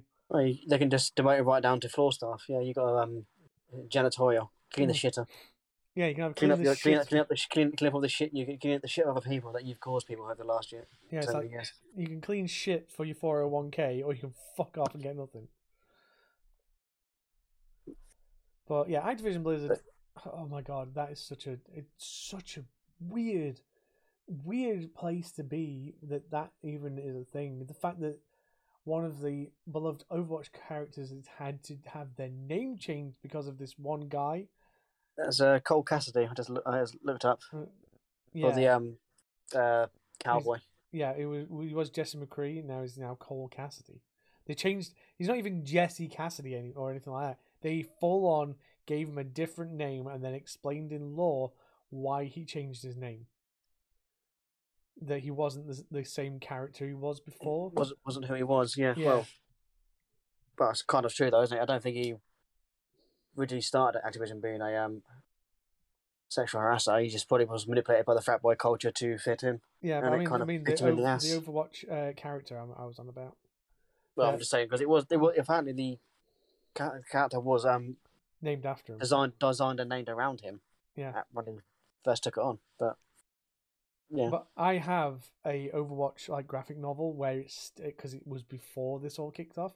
So anyone who has a graphic novel of Overwatch from before they did the name change and stuff, that's gonna be worth a lot of money because it's like history at this point. So put it somewhere safe. Because it's like, here's when this character was named this character. And this would be worth more money because it's now limited edition because all the new publications of it will have the updated name. Because they'll have a reprint. So he'll be Cole Cassidy from now on. But it's so weird. But let's move off of that.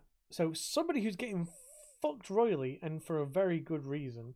So we talked several podcasts ago about how a person was going around basically throwing DMCA takedowns at Destiny 2 content creators and Bungie themselves.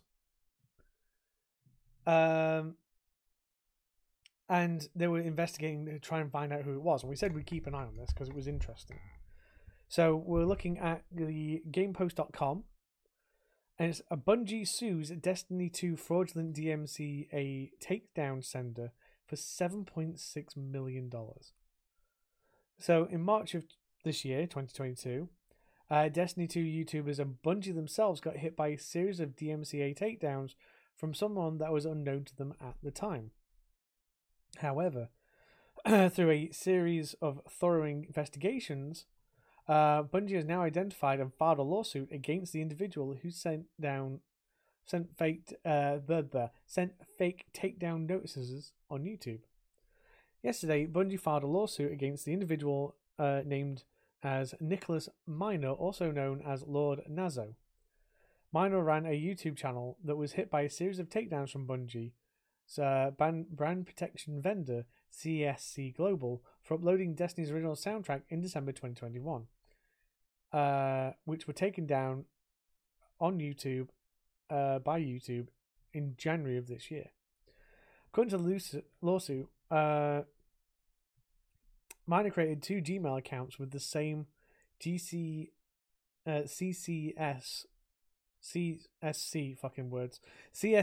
name in retaliation against Bungie, and issued a total of 96 DMCA takedown notices against Destiny YouTubers, which include My Name is Bife, Aztecross,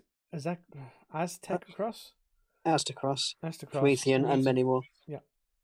96 times Minor sent DMCA takedown notices purportedly on behalf of Bungie, identifying himself as Bungie's brand protection vendor in order to have YouTube instruct innocent creators to delete Destiny 2 videos or face copyright strikes.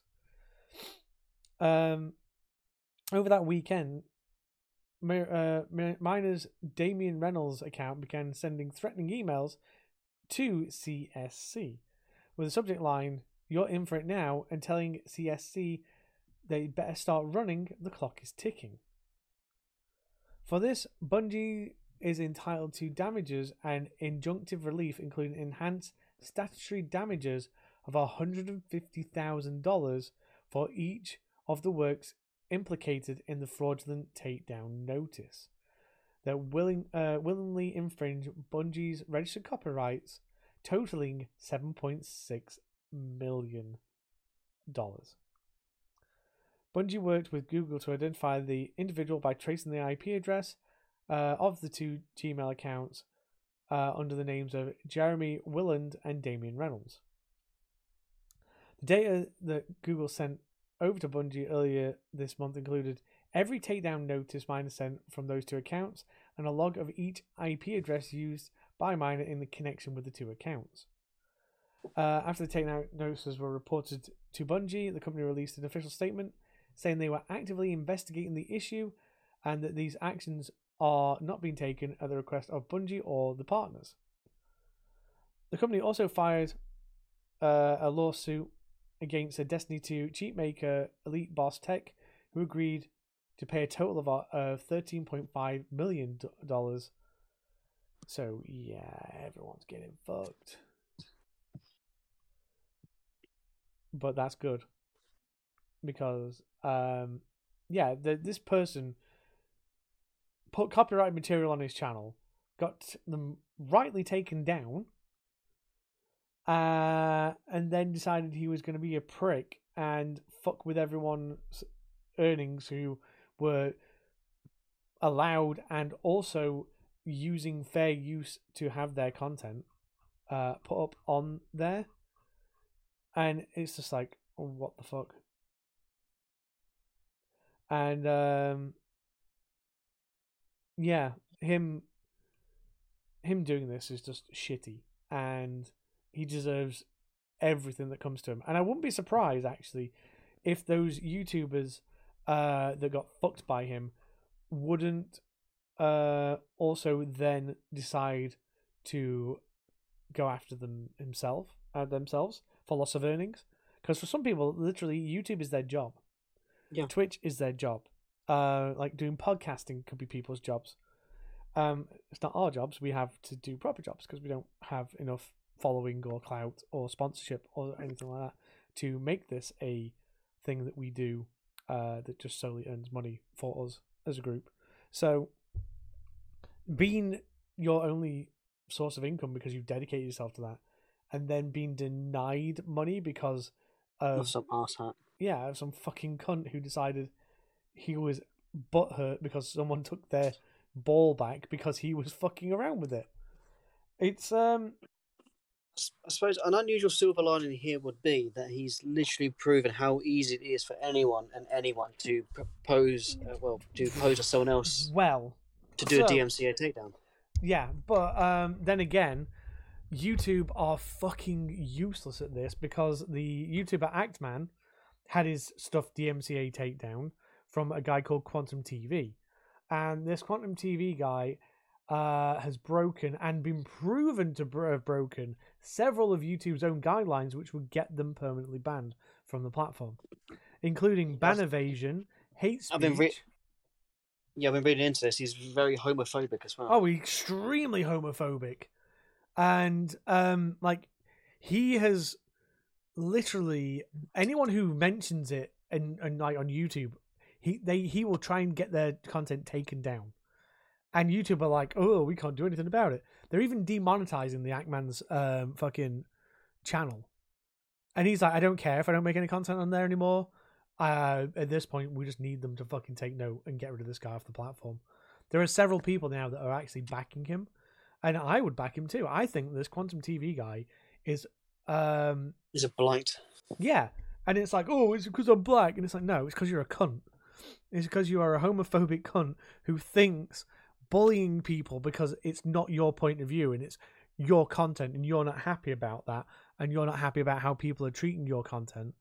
That is what you call it, your fair use. And it's like, well, no, actually, the Ackman proved to you done fair use. He proved that it wasn't like verbatim second for seconds worth of content. All the stuff that was in there was used for entertainment purposes and it was all fair use and it was proven to be correct. But yet they're still fucking siding with this guy and saying, well, there's not much we can do about that. And it's like, but then he did a follow-up video where he did a full hour using YouTube's own guidelines and videos talking about how hate speech on other platforms can get you banned from YouTube and links to that hate speech and stuff like that. And this guy has every single thing that you can do wrong to get banned on his like YouTube account. And he still is on the platform making money. And that's just, it blows my fucking mind. So then, that's why I'm like, I kind of want this guy who did the fucking false takedowns to get fucked hard, but I don't think he's going to lose his YouTube channel because they won't fucking sort out a piece of shit who's a homophobe, who is striking people's content because he doesn't like how it makes him look. Because he's a narcissist.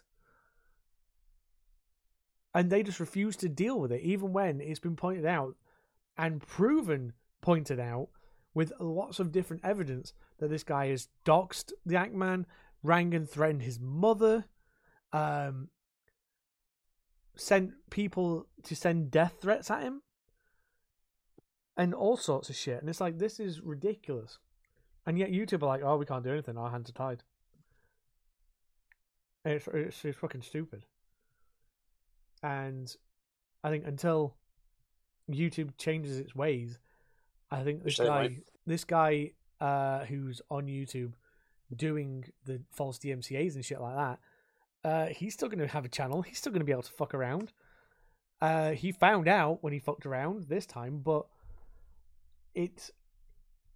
I don't think he's going to be as fucked as we think he should be.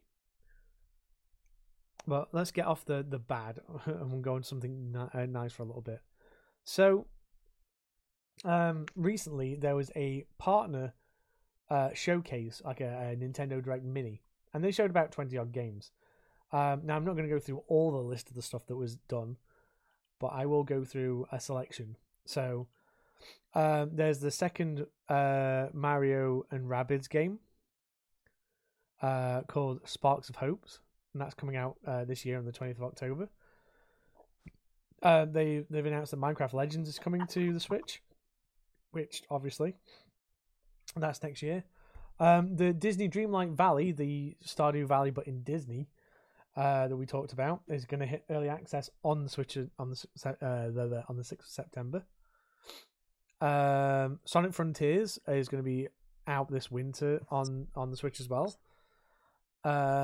The Persona series, so you're getting 3, 4, and Persona 5 coming to the Switch, which, interestingly enough, still hasn't come to the Xbox.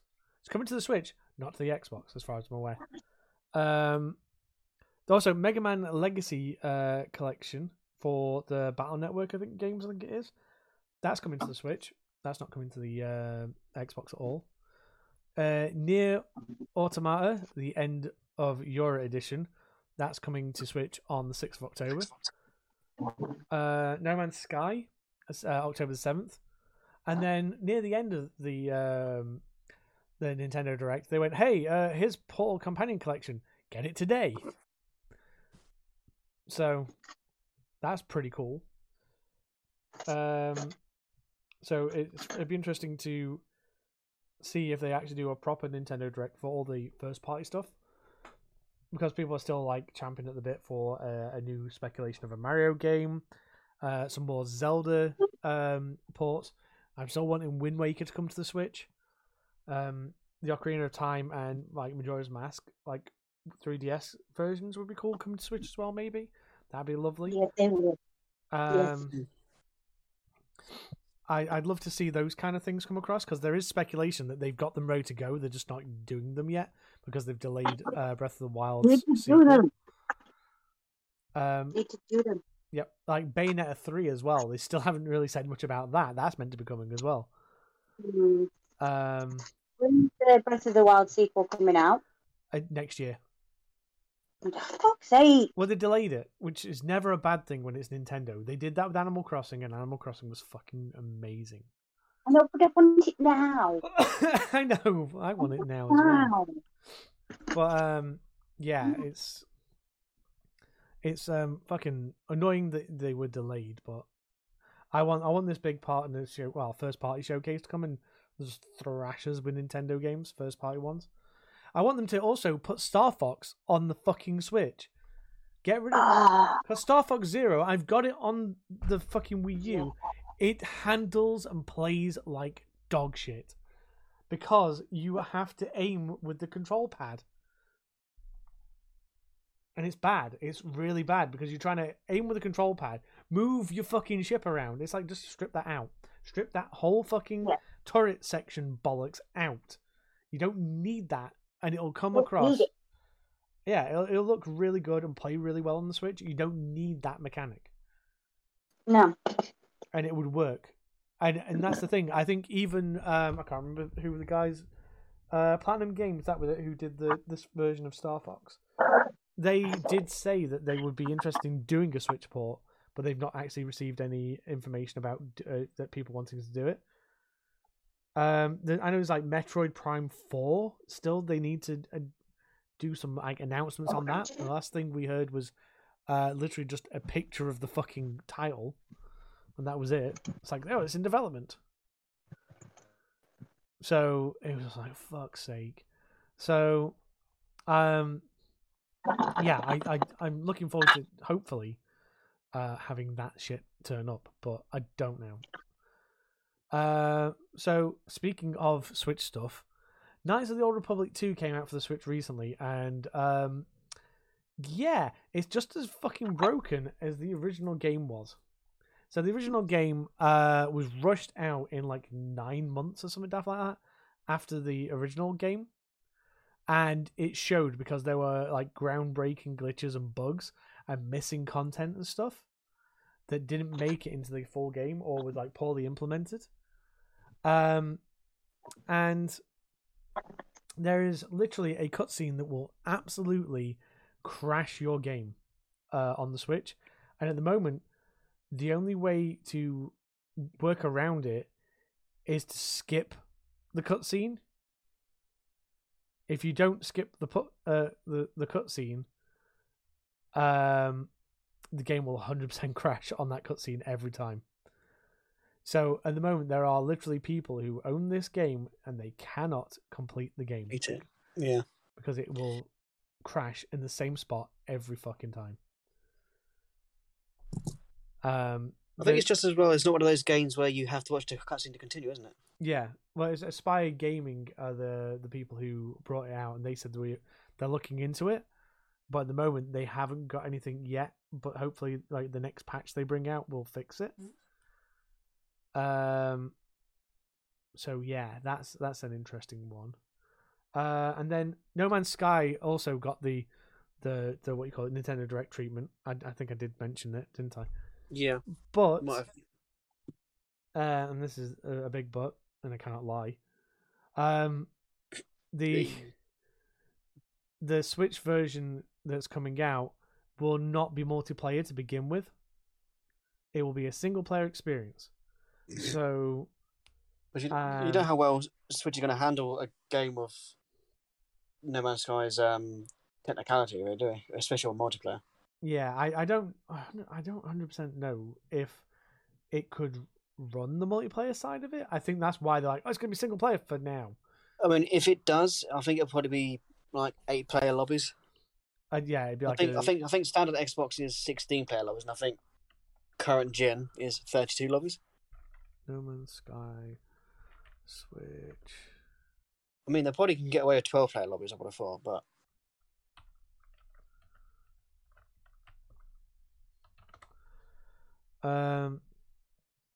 So it said, yeah, according to the official game website, No Man's Sky Switch Edition will be a single-player experience at launch. To further clarify, it will still receive the benefits of the award-winning live service game, but there seemingly won't be any multiplayer elements. I'm at NintendoLife.com for this. This version will continue to be ongoing development post-launch, so I guess there's a chance of multiplayer patch later at a later date.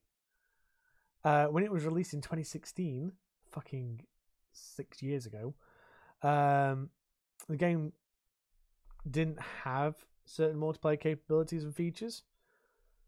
And then there was like cases of players being on the same planet in the same spot and not being able to see each other after mixed messages about multiplayer elements. So I mean, at least they are very transparent about this. It's like, hey, it's not multiplayer to begin with. Whether it will be multiplayer to later on in the game, I don't know.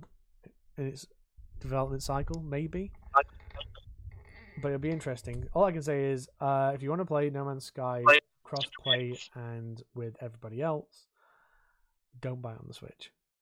Because you're not going to be doing that when it launches. So, yeah. Dolph, I think this next one's yours, isn't it? Yeah, I'm kind of hyped for this. After 10 years of waiting, Capcom have finally announced Dragon's Dogma 2. Essentially, Dragon's Dogma is essentially you play as a mute character who has dominion over an entity called pawns. Essentially, they're like another character which speak but you don't, kind of thing. It's essentially like another party member that you can order around, essentially. So, the main story is the world is a continuous cycle of how the dragon's reborn takes an arisen soul, or not his soul, his heart. Then that arisen then goes on a quest to get his heart back.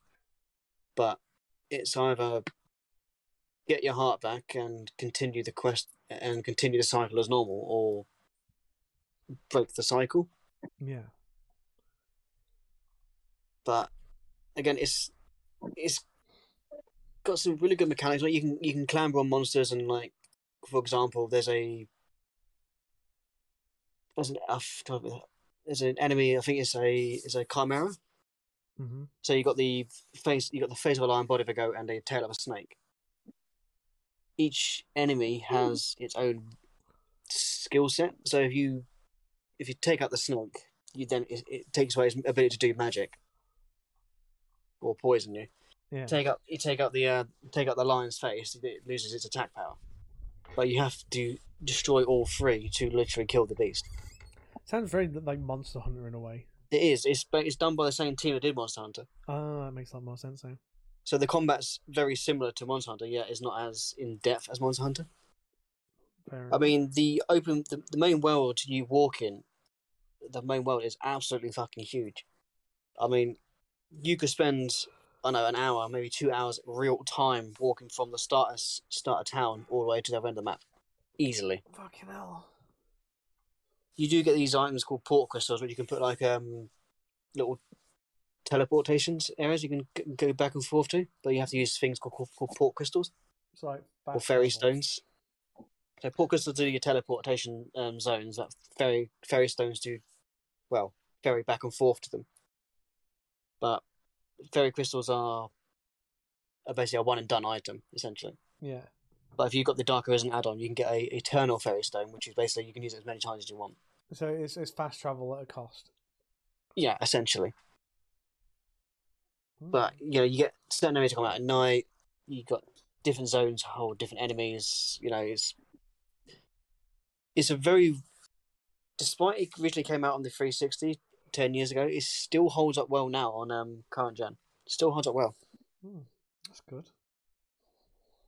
Just there's been so many memes of like over the years. It's like whenever Capcom go to like to the E announcements or the Game Awards, it's like Dogma 2?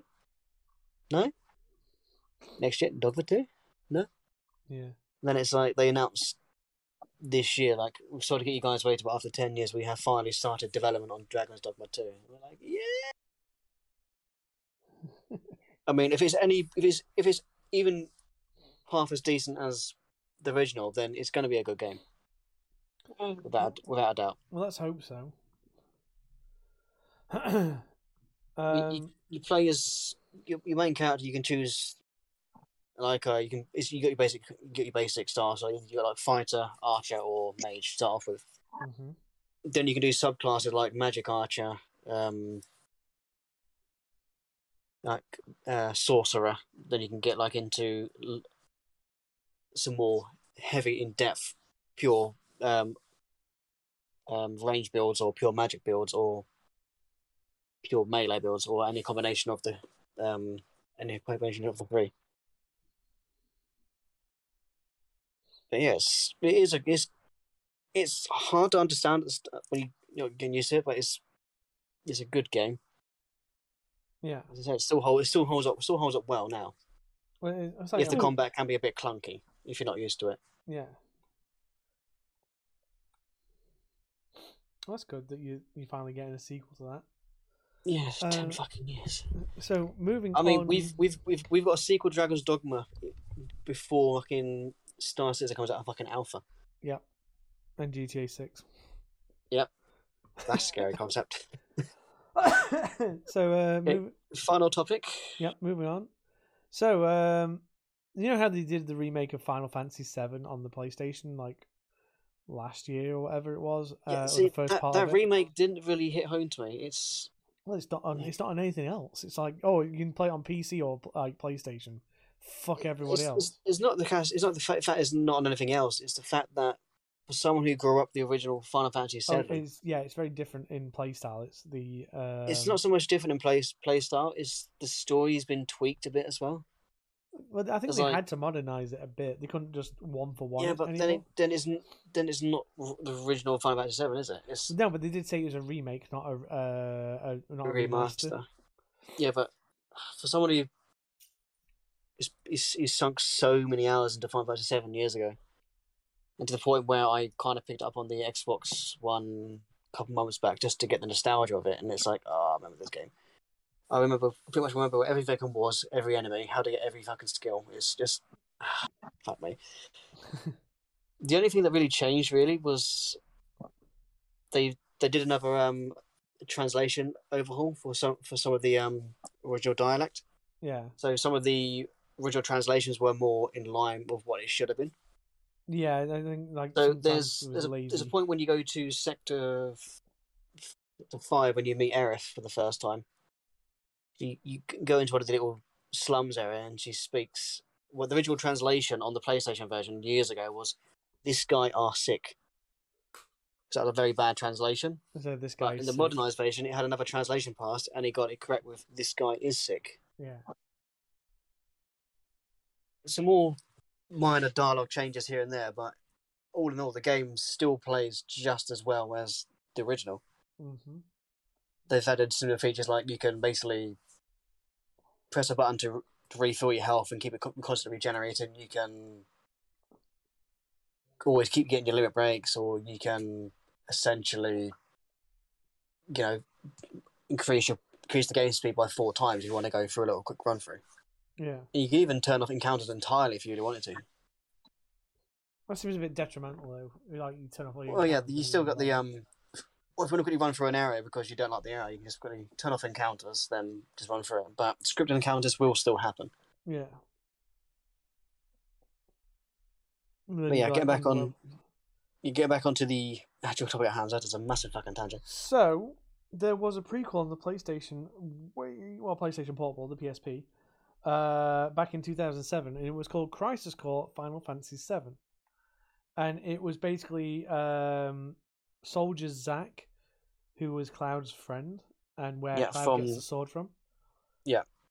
And this Soldier. is getting. It says it's a remake. Or it says the original is getting a remaster, not a remake.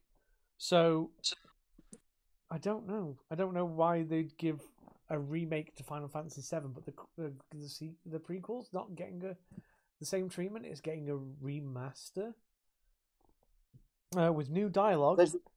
Essentially, the Crisis Core is the story between Cloud and Zack before you find out that they were, just kind of spoiler territory here, if I can remember how this goes. They were both an experiment for Genova Settles to make basically the perfect soldier. Yeah, Sephiroth being the other guy in that. Yes, the Genova Cells being Sephiroth's mother to make the perfect soldier. Mm-hmm.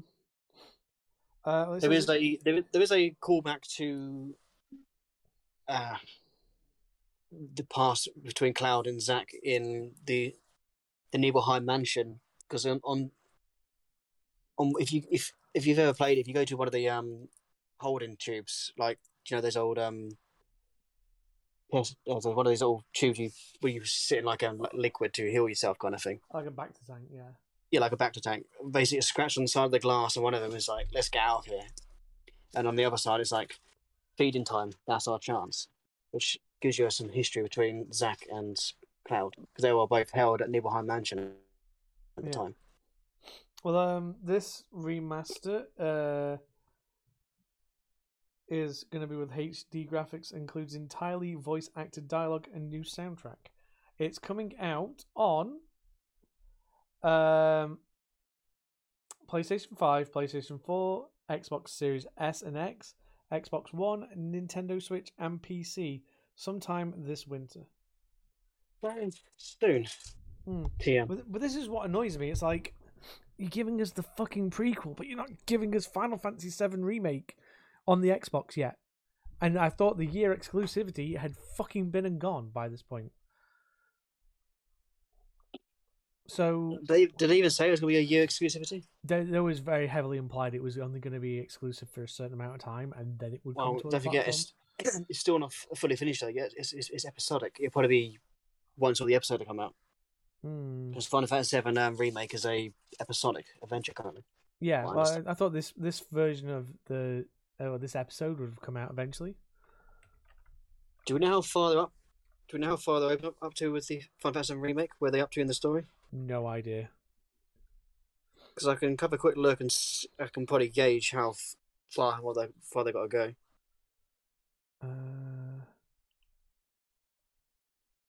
Final Fantasy VII Remake may still come to Xbox eventually.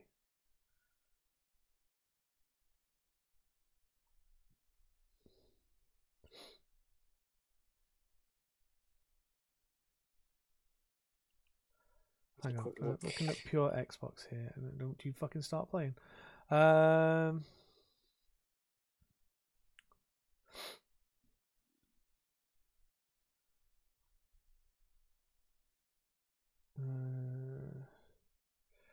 was this out? This came out on the 10th of June, so this was like a week ago.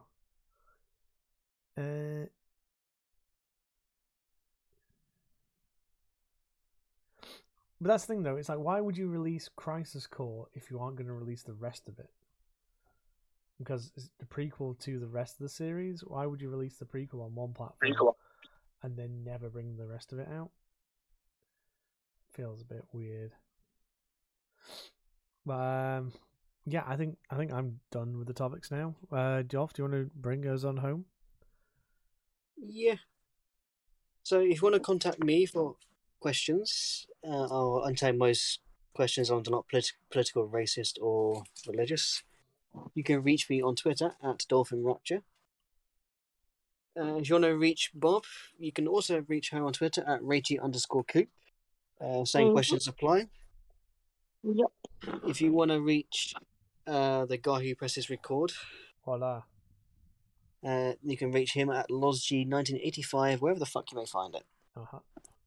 Also, if you don't want to send us messages to our personal Twitters, you can also send a tweet or a question to our Spartans in Pajamas actual Twitter page, which is SIP Podcast Crew. So big S, small I, big P, Podcast Crew, all lowercase. I think that was right. Yep.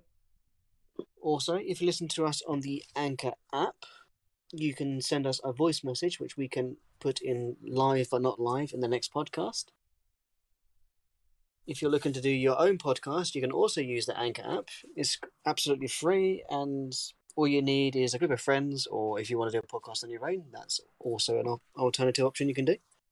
And once you're done, upload it to the Anchor app, and it populates it on all the podcast apps out there. So Spotify, Google Podcasts, Apple Podcasts. Yep. You don't even have to do the convoluted way we do it, where we do Discord and we record through OBS. You can literally record it all through the app. And if you are not around your friends and they want to join you, they can download the app as well. You make a conference call, you record that conference call all through the app. It's literally like a one-stop shop for making podcasts. So you'd be daft if you are wanting to make a podcast not to try this out, because it is literally letting you do this all off their app. And if you're in America as well, you can even monetize this, but it is an American thing only. So if you're outside of Americas, you'd have to see sponsorship and stuff from other sources if you are wanting to try and monetize your podcast, because at the moment they don't actually have a way of monetizing podcasts outside of the US. It's a shame, really, because it'd be nice to see if we could make some money out of this as well. Although it'd be like a 5-way split all the time.